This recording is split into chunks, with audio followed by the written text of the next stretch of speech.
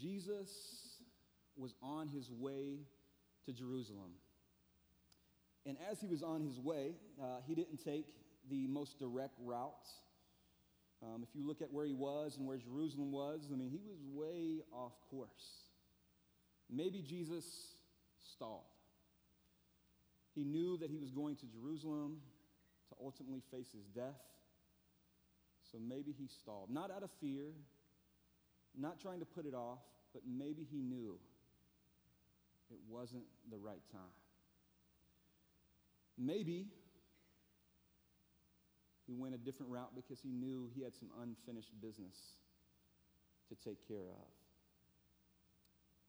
No matter what the reason, Jesus and his disciples found themselves approaching a village between Samaria and Galilee.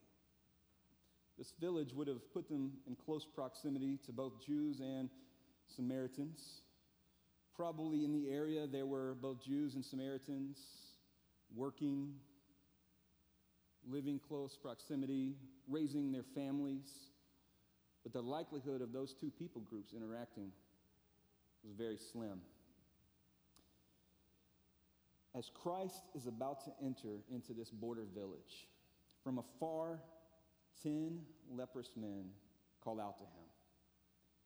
They were disease-ridden, they were suffering, and they were ostracized from the community they probably once were a part of. They were banned from entering the village and left to fend for themselves simply because they contracted a disease.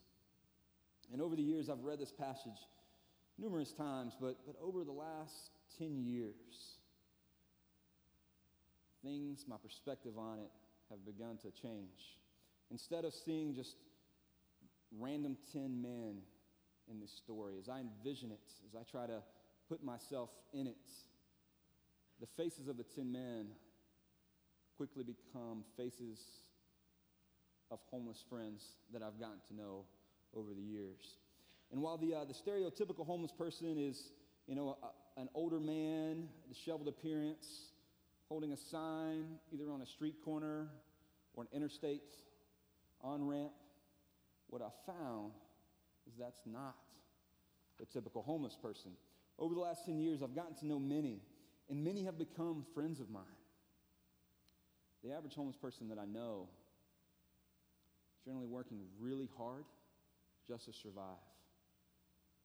They value and are a part of community, and they care deeply about their friends. But just like these 10 lepers,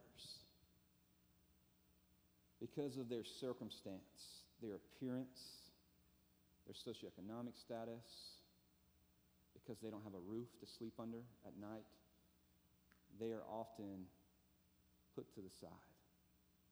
And they have to find people that are like them to find community. We know that at least one of these 10 lepers was a Samaritan. We often assume, and most scholars seem to indicate, that the likelihood of the other 9 being Jews was extremely high.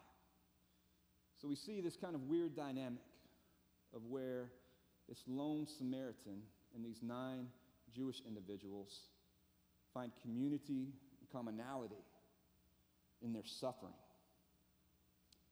Their disease brought them together. They came from different races, different cultures, probably had completely different life experiences.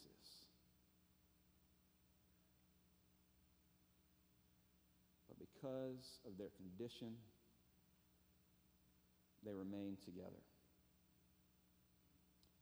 They called out saying, "Jesus, Master, have pity on us." And it's interesting that they called Jesus out by name. They were suffering. They were ostracized. They lived in isolation and bondage, but still they knew who Jesus was. And they knew at least 3 things about him. They knew his name, They knew what he looked like, and they knew that he was more than capable of offering them something. And we don't know the full extent of how much they knew about Jesus. Maybe they had heard the story of Jesus healing the single leprous man simply by putting his hand on him and saying, "Be healed." Maybe they heard the story of the woman who was hemorrhaging, the woman who reached out and grabbed the garment, the robe of Jesus, and through that, and through the faith that she displayed, was healed. Maybe they heard about the blind man who Jesus spit down in some dirt and made some mud and then rubbed it all over his eyes and regained his sight. Maybe they heard about the man who was deaf and mute, and Jesus walked up to him and put his hands on his ears and then spit on his finger and stuck it on his tongue. Maybe these guys were just as uncomfortable with how much Jesus used his spit to perform miracles as I am. Whatever the case, they knew about Jesus. They simply asked Jesus for pity. But Jesus gave them a miracle. When he saw them, he said, "Go show yourselves to the priest." And as they went, they were cleansed. And this wasn't just a physical healing that Christ offered them. This was something that gave them a new lease on life. Their disease, again, caused them to be outsiders. There were laws set in place if you were sick or you were leprous that prevented you from being a part of the general public. These men would have had their families ripped away from them. These men would have not been able to work. They would have had to beg every day just to survive, with each person that came by saying, "Please just have some pity on me." This is the equivalent of a homeless person coming up to you in a metro area saying, "You have some change you could spare?" This is all they wanted from Jesus. Everything was stripped of them, even their dignity, and all they wanted from Jesus was their pity. But Jesus didn't offer them pity. He offered them something that fundamentally shifted their identity. He gave them a new life. Every Tuesday morning, I meet with two other pastors here at College Wesleyan Church, and we go over what we call help request forms. They're forms that sit in the front office, and on any given day throughout the week, individuals from our community oftentimes come in, fill out these forms. And these individuals are generally, they have found themselves in some type of crisis. Sometimes it's someone who is behind on their electric bill, and they come in asking for help. Sometimes it's a single mother whose electricity has already been shut off, and she's saying, "Hey, I have kids. Can you help me get my power back on?" Sometimes it's people who come in and they're asking for, "Hey, I've got to get a doctor's appointment down in Indy. Can you help me with gas?" Other times it's people want food. We've had people say, "Hey, I've got to get to work, but I'm behind on my car payment. Can you help me pay this?" We even had college kids who have come in and said, "Hey, I'm behind on my tuition. The only way I'm going to be able to stay in school is if I get a little bit of help." There are people from our community who come to us for help, and each request we receive is as different as the person who comes in to fill out the application. This notebook right here contains all of the help request forms that have come in the last 2 years, the 2 years that I've been here. There are hundreds of people who have come in to ask for help. The majority of the people who come in are from the community. There's a handful that have been within the church, but again, a majority of the people come to the church and they're from the community. Just like the 10 lepers knew about Jesus, these people who come in, they know about us. They know what our name is. They know what we look like, and they know what we are capable of.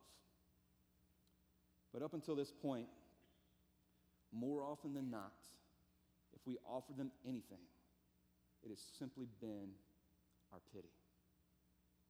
And sure, from time to time, we're helping individuals with the benevolence offering that comes up every fifth Sunday in an amazing way. We're keeping people in their homes. We're keeping lights on. We're helping parents. And yes, we are called to feed the hungry, to provide drink to the thirsty, to give shelter to the homeless, to clothe the naked, to visit the sick and the imprisoned. But more often than not, the way we go about it is still just pity. As a collective of Christ followers, we are the body of Christ. We are his presence here on earth today. Jesus, when asked, didn't give them pity. And if we're the body of Christ, when the community comes to us and they're asking for help, we're not called to give them pity. We're to respond just like Christ did and offer them the miraculous. Pity cannot transform lives. Only the miraculous can. Many of you have walked by it. Some of you have read about it in the bulletin. Some of you never even heard of this. But there outside of the worship arts office, there's a canvas hanging on the wall. And at the start of this series, we ask individuals to write or draw something, a miracle that Jesus had either done in their life, or write or draw about a miracle they were wanting Jesus to do in their life. And almost from the first Sunday it was put up there, one person wrote this down. They wrote, "Healing in Marion." And that's all it said. And the miracle that they wanted to see was healing in Marion. And as I saw that, I was encouraged as the outreach pastor. There's someone in our church, and I don't know who they are, that is praying that is asking God for that is desiring to see that. Almost every day, I pick up the Chronicle Tribune in the front office of the church, and I read through it. It's not unusual for me to read about an overdose that's taken place in a bathroom in one of our stores here in the community. It's not uncommon to hear about a shooting. It's not uncommon to hear about a home invasion experience or a domestic abuse situation. It's not uncommon to read about Grant County's growing poverty rates. And we all know the statistics that show that Grant County is, in fact, one of the poorest counties in the state of Indiana. And we said it from this platform. Child poverty is number one in Grant County. We are higher than every other county in the state. We are all aware that we have a growing unemployment rate. And if one were to look beneath the surface, you can see that the racial divide is growing further and further, both in our community and in our churches. Doing a little digging this week, discovered that more people in Grant County don't claim any faith than there are those who claim to be Christians. It's easy to see that our community needs healing. But it's not going to come from our pity. It won't come from simply trying to throw money at the community either. Another study in 2012 on philanthropy.com released a study about giving trends across the country, and it allowed individuals to go in and search by state, and again, even narrowing it down even more, by county. I was looking at it this week. While we are one of the poorest communities in the state of Indiana, we are also one of the most generous. 4.63% is the average that a person in our county gives to either churches or nonprofits. And we could say 4.63%, that's really low. But the reality is it places us at fourth most generous county in the state. We are well above some of the more wealthy counties in our community. And there's a lot of great organizations in Grant County, and we as a church get to partner with a handful of them. They are doing great things, and they are investing in the lives of the people of our town and county. But healing in our county isn't going to come from them. Because if it were, the 100-plus organizations that are doing great works in our community would already have made it a reality. It's not going to come from pity. To heal Marion, God is going to have to do the miraculous. And I am convinced that he desires to do this through local churches. And not just College Wesleyan Church. I believe that is going to mean that we as a church have to collaborate with every other church in our community, working with a unified idea for a common goal. And as we strive to collaborate, we are going to have to make some changes within College Church. Recently, I was reading through a book titled The Church of Irresistible Influence, Bridge Building Stories to Help You Reach Your Community. And the book was a little bit different than what I normally like to read. By the title alone, I should have guessed this, but it included a lot of stories about actual bridges. I skipped over most of those, but one line did stick with me. The author, Robert Lewis, wrote, "A need-meeting church can unknowingly come to exist for nothing bigger than itself." Let me read it one more time. A need-meeting church can unknowingly come to exist for nothing bigger than itself. In light of the healing of the 10 lepers, maybe it could read like this. A church that only offers pity can easily lose relevance to anyone but themselves. Meeting needs and offering relief, whether it be economic, educational, relational, or even spiritual, aren't bad things in and of themselves. Though if meeting needs and offering relief aren't followed up by development that produces intentional transformation, all we are going to do is create a system of dependency where people come back to us, and again, whether it's economic, educational, relational, or spiritual, constantly saying, can I have just a little bit more? Can you offer me a little bit more pity? Can you just do a little bit more? And I've seen this with our benevolence ministry, and I've seen it with other ministries within our church, and I've seen it in our community. We can't continue just offering pity. Also, need meeting and relief ministries at times can harm the individuals and communities that they intend to serve. We see a need, something that we assume is a need. We react in pity, and in doing so, harm individuals and oftentimes communities.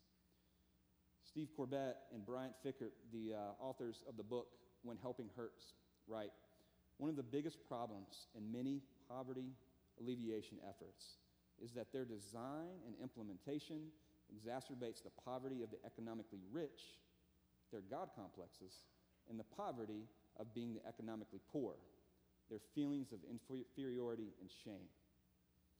The way that we act towards the economically poor often communicates, albeit unintentionally, that we are superior and they are inferior. Share a story with you. Some of you have heard this. I've shared it a couple times before here at the church. Hopefully this time it's a little bit better. Before coming here to Marion, my office, instead of looking to the beautiful campus of Indiana Wesleyan, overlooked a corner of intersection 12th and Chicon. 12th and Chicon was the epicenter of poverty and addiction in East Austin. One day I walked out of my office, down the steps, out onto the sidewalk, and I looked across the street, and there was a young man who I'd gotten to know through some of our youth programming. He happened to be the first person in his family to go to college. He, the year before, upon graduating high school, received an award, a scholarship to the University of Texas. And while the scholarship covered his tuition and his books, it wasn't enough to allow him to live on campus. So every day he would commute either by walking or by bike the 1 mile that was the distance between his neighborhood and the campus of UT. He was coming up, and I hadn't talked to him in a while, and so I decided to wait on the other side of the road for the signal to change for him to allow him to walk across. And right as he took a step off the corner, a white lady in a red convertible pulled up to the light. She honked her horn, waved him over, and he didn't know what was going on, so he walked over. In the passenger seat, this lady had a to-go box of food sitting there, and she had slapped a $5 bill on top, and she reaches there and hands it to him and smiles and says, God bless you. And he's kind of dumbfounded at this, and so he walks behind the car. The light turns green. The lady, still smiling, speeds off. He gets to me, and right as he approaches me, he looks up, says, the only reason this woman gave me this food is I'm on this corner and I'm black. He throws the food down along with the $5 bill attached. A guy on the other side of the intersection, someone who I knew was struggling with addiction, ran across the street, grabbed the food, because he hadn't eaten in a few days. He picks it up, sees the $5 bill on top, smiles, rips the $5 bill off, throws the food down, runs around the corner to presumably buy drugs. The only person that benefited from that transaction was the woman in the red convertible. In her act of pity, she offended a young man and harmed an addict. She thought she was doing the work of God. The only person that she served along the way was herself. If we're going to be a part of God's miraculous work here in Marion and in our community, we're probably going to have to change some of the way we view others. Oftentimes when we think about serving, we look at people, our neighbors, as projects that need to be fixed instead of people made in the image of God. As I look around this room, I'm guessing that most of you are aware of our partnership at Francis Slocum Elementary. And for those that know of it, I'm sure all of you are grateful for that partnership. A little over a week ago, Vicki, Amy, and myself went over to Francis Slocum, and we met with Mr. Brad Lindsay, Marion Community School Superintendent, and Dr. Levert, the new principal there at Francis Slocum. And we walked away from the meeting just really encouraged, excited about the future of the partnership, grateful that she said, hey, I want to make some changes, and grateful that she allowed us to say, we want to make some changes too. We walked out of there encouraged of moving forward. And Francis Slocum is a phenomenal school. Great teachers, amazing students, great staff. Amazing things are happening there, and amazing things are happening in the partnership. But as I've reflected on this passage and this sermon, I began to wonder, is sending mentors in, sending teacher appreciation gifts in, even offering prayer on Tuesday mornings, is that enough? I believe that if we are truly called to minister at Francis Slocum, if we feel a conviction as a church that this is a school that we should be investing in, more of our families here at College Wesleyan should be willing to send their kids there. A good friend of mine and a fellow Wesleyan pastor in South Carolina, Pastor Emily Miller,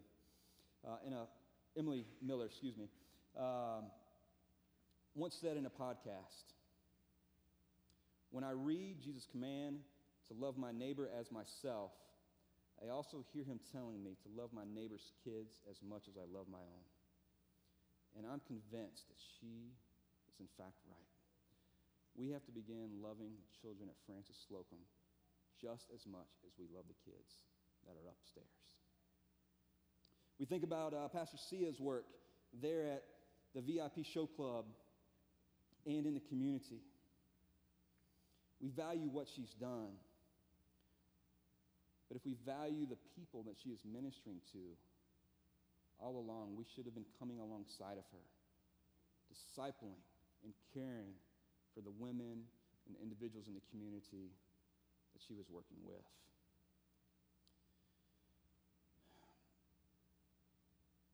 I feel as if we leaned on Pastor Sia over these last 4 years to be our evangelist to the community.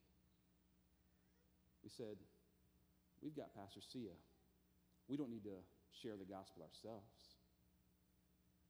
And I get that it is messy, it's hard, it's overwhelming, it's time-consuming. But if we are going to see the miraculous happen in our community, all of us are going to have to do our part. Evangelism and discipleship should not be left up to the outreach department. It shouldn't be left up to the staff at College Church. It is something that all of us are capable of doing, and it is something that we are all called to do. None of us get off the hook with that one. Since we brought up the idea of launching Immigrant Connection, how many of you have actively pursued getting to know the immigrants in our community? As we are waiting from the federal government to become a recognized site to offer legal care to immigrants in our community, one of the things that we should be doing is inviting the immigrants that are in our community, that have come from other countries, into our house to share meals and to share conversation. They asked for pity, but Jesus gave them a miracle. And as they went, they were cleansed. One of them, when he saw that he was healed, came back, praising God in a loud voice. He threw himself at Jesus' feet and thanked him. And he was a Samaritan. Jesus wrapped up this miracle telling this Samaritan man, "Rise and go, your faith has made you well." Jesus offered the miraculous to all 10 men, but only one came back and was made whole or well on that day. And he was the one that was least expected to do so. If we as a church become the miraculous to our community, we might only see 10%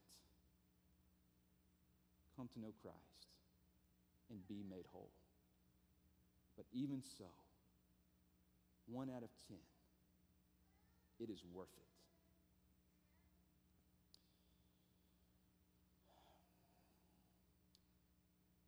When we, the greater church here in Marion, become the miracle Marion needs, we will see the miraculous happen. College Church, we are a part of the body of Christ. And offering the community just our pity is not enough. We have to offer the miraculous. God wants to use us to transform all of our community. What's keeping that from happening is not our community. It's not God. I believe it's us. We have to start believing that God can do miraculous things through us, and we have to allow him to begin doing it today. We can't keep offering pity. I'll be honest, this week, as I was working on this, I became convinced that we are at a place where we as a church need to repent. We need to ask forgiveness of both God and our community. Because too often, instead of offering the miraculous, we have only offered our neighbors our pity. And that is not enough. We have to begin making changes in what we do and the way we think. Again, the women, the lives that Pastor Sia has impacted, we have to come alongside those people. The families at Slocum, we have to say, I want my kid to go there. With the poor, we can't say we value the poor in our community when all we are willing to do is offer them a sack lunch. We have to offer them our friendship. We can't say that we care about immigrants if we're unwilling to get to know the ones that God has brought here. We have to offer them miraculous because pity is just not going to cut it anymore. Pity does not transform lives. Miracles do. A few weeks ago, I sat with Pastor Steve and Pastor Emily, and we talked about what a transformed community could look like. What healing would look like in 10 years if God used the church in a miraculous way. And we started a running list of what we desire our community to become. These are some of what we imagine our community could look like. Families are together. All families are cared for, empowered, and have the support that they need. Marriage is once again a priority, and regardless, all parents have the opportunity to invest in their child's life. There is a sense of community. Everyone loves the place they live, and everyone loves and values their neighbors. Our schools are the pride of Indiana. People want into our schools, and students, families, teachers, staff, and administrators have everything that they need to thrive. We are a community of second and third chances. People, no matter what mistakes they might have made or what circumstances they might have inherited, have opportunities to lift themselves out of injustice, poverty, and addiction. Our community is both worked in and lived in. People that work here also live here. The community is undeniably influenced and invested by the local church. Every church in our community sees their neighborhood as their responsibility. Fighting for the success of its residents economically, educationally, and spiritually. And then there's an opportunity for all of our community's residents to be discipled well.